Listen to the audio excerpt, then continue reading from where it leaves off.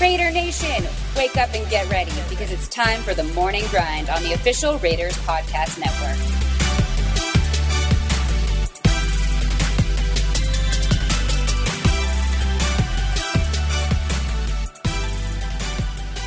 Good morning, Raider Nation. I'm Eddie Pascal, and today is November 11th, 2020.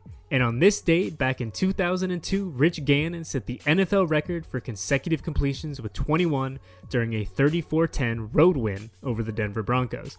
And speaking of those Denver Broncos, the Las Vegas Raiders will get their first shot in 2020 at Drew Lock and Company this Sunday as the Silver and Black return home to Allegiant Stadium in the hopes of improving to 6-3 and staying undefeated in the AFC West. But before we look too far down the road to this weekend, let's enjoy our final moments basking in the Raiders' Week 9 win over the Los Angeles Chargers and take stock of where the team stands now at the halfway point of 2020. Today on the Morning Grind, we talk more about the hero from Sunday's game at SoFi Stadium, check in on the health of some key members of the Silver and Black, and see what's going on with the Broncos. Lego! Man, what a week it was for Isaiah Johnson. For those of you who may have missed his post-game press conference, I'll recap it quickly right here.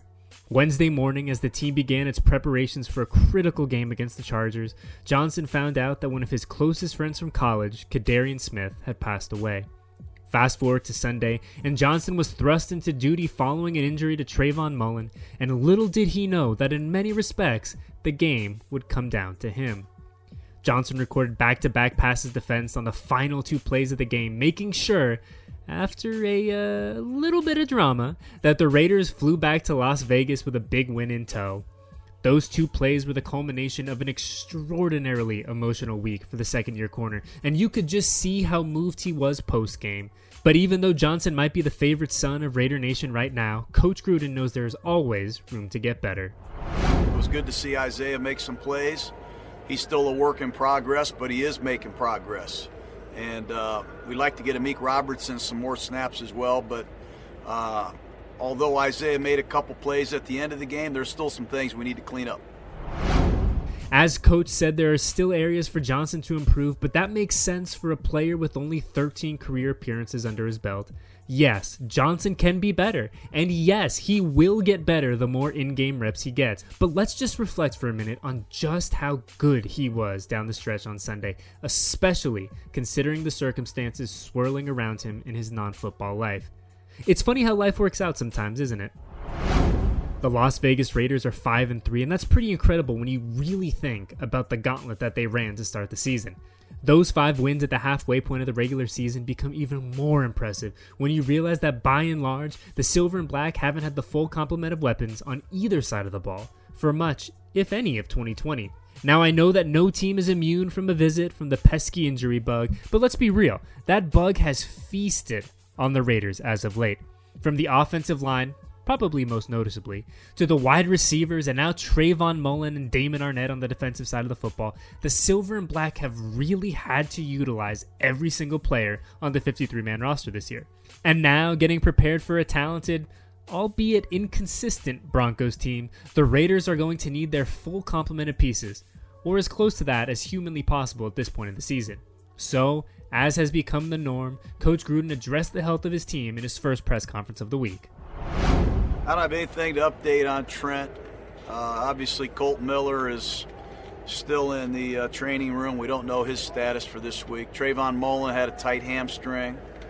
Alec Ingold is being x-rayed for ribs. We're concerned about him. We hope to have Damon Arnett back this week. We're cautiously optimistic about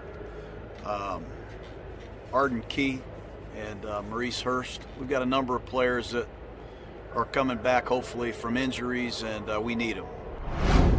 All right, so before we get out of here, let's take our first look at the Denver Broncos. First things first, Vic Fangio's team arrives at Allegiant Stadium with a 3-5 record, and while being 2 games under 500 is certainly not ideal, give the Broncos credit for having a few quality wins under their belt, and let us not forget that they were without the services of starting quarterback Drew Lock for parts of 3 games this season as well. But rewinding the tape to last weekend, the Broncos just couldn't do enough to keep up with the now revitalized Atlanta Falcons as they fell on the road in the ATL 34-27. With the loss, Denver has now dropped 2 of its last 3 games, and if they want to have any chance of staying relevant in the AFC West, they are going to have to find a way to handle business this Sunday at Allegiant. And as I said earlier, I know the record for the Broncos doesn't blow you away, but they are still a talented group, and they are going to enter the game absolutely famished for a W. Now, regardless of how you feel about Drew Lock, the young fella has shown glimpses of being a pretty decent quarterback, so the Raiders secondary, particularly if they don't have all their players in the mix, are going to have to find a way to limit his production. I give this team a lot of credit. They can come from behind. They've proven it 2 weeks in a row. They were down big in the Charger game 2 weeks ago, and Locke brought them back to win. Really impressive. They have firepower to go over your head. They can run it. And then last week, just yesterday against Atlanta, they were way behind, and they made that a one-possession game, and they fought their tails off to get back in it. So we know what we're in for. Fangio's a great coach, outstanding defensive mind, and their offense is young and talented and emerging. The Silver and Black are back on the practice field later this morning as they ramp up preparations for Locke and the Broncos. I'm Eddie Pascal, and this is The Morning Grind. Thank you for listening to another episode of The Morning Grind on the official Raiders Podcast Network.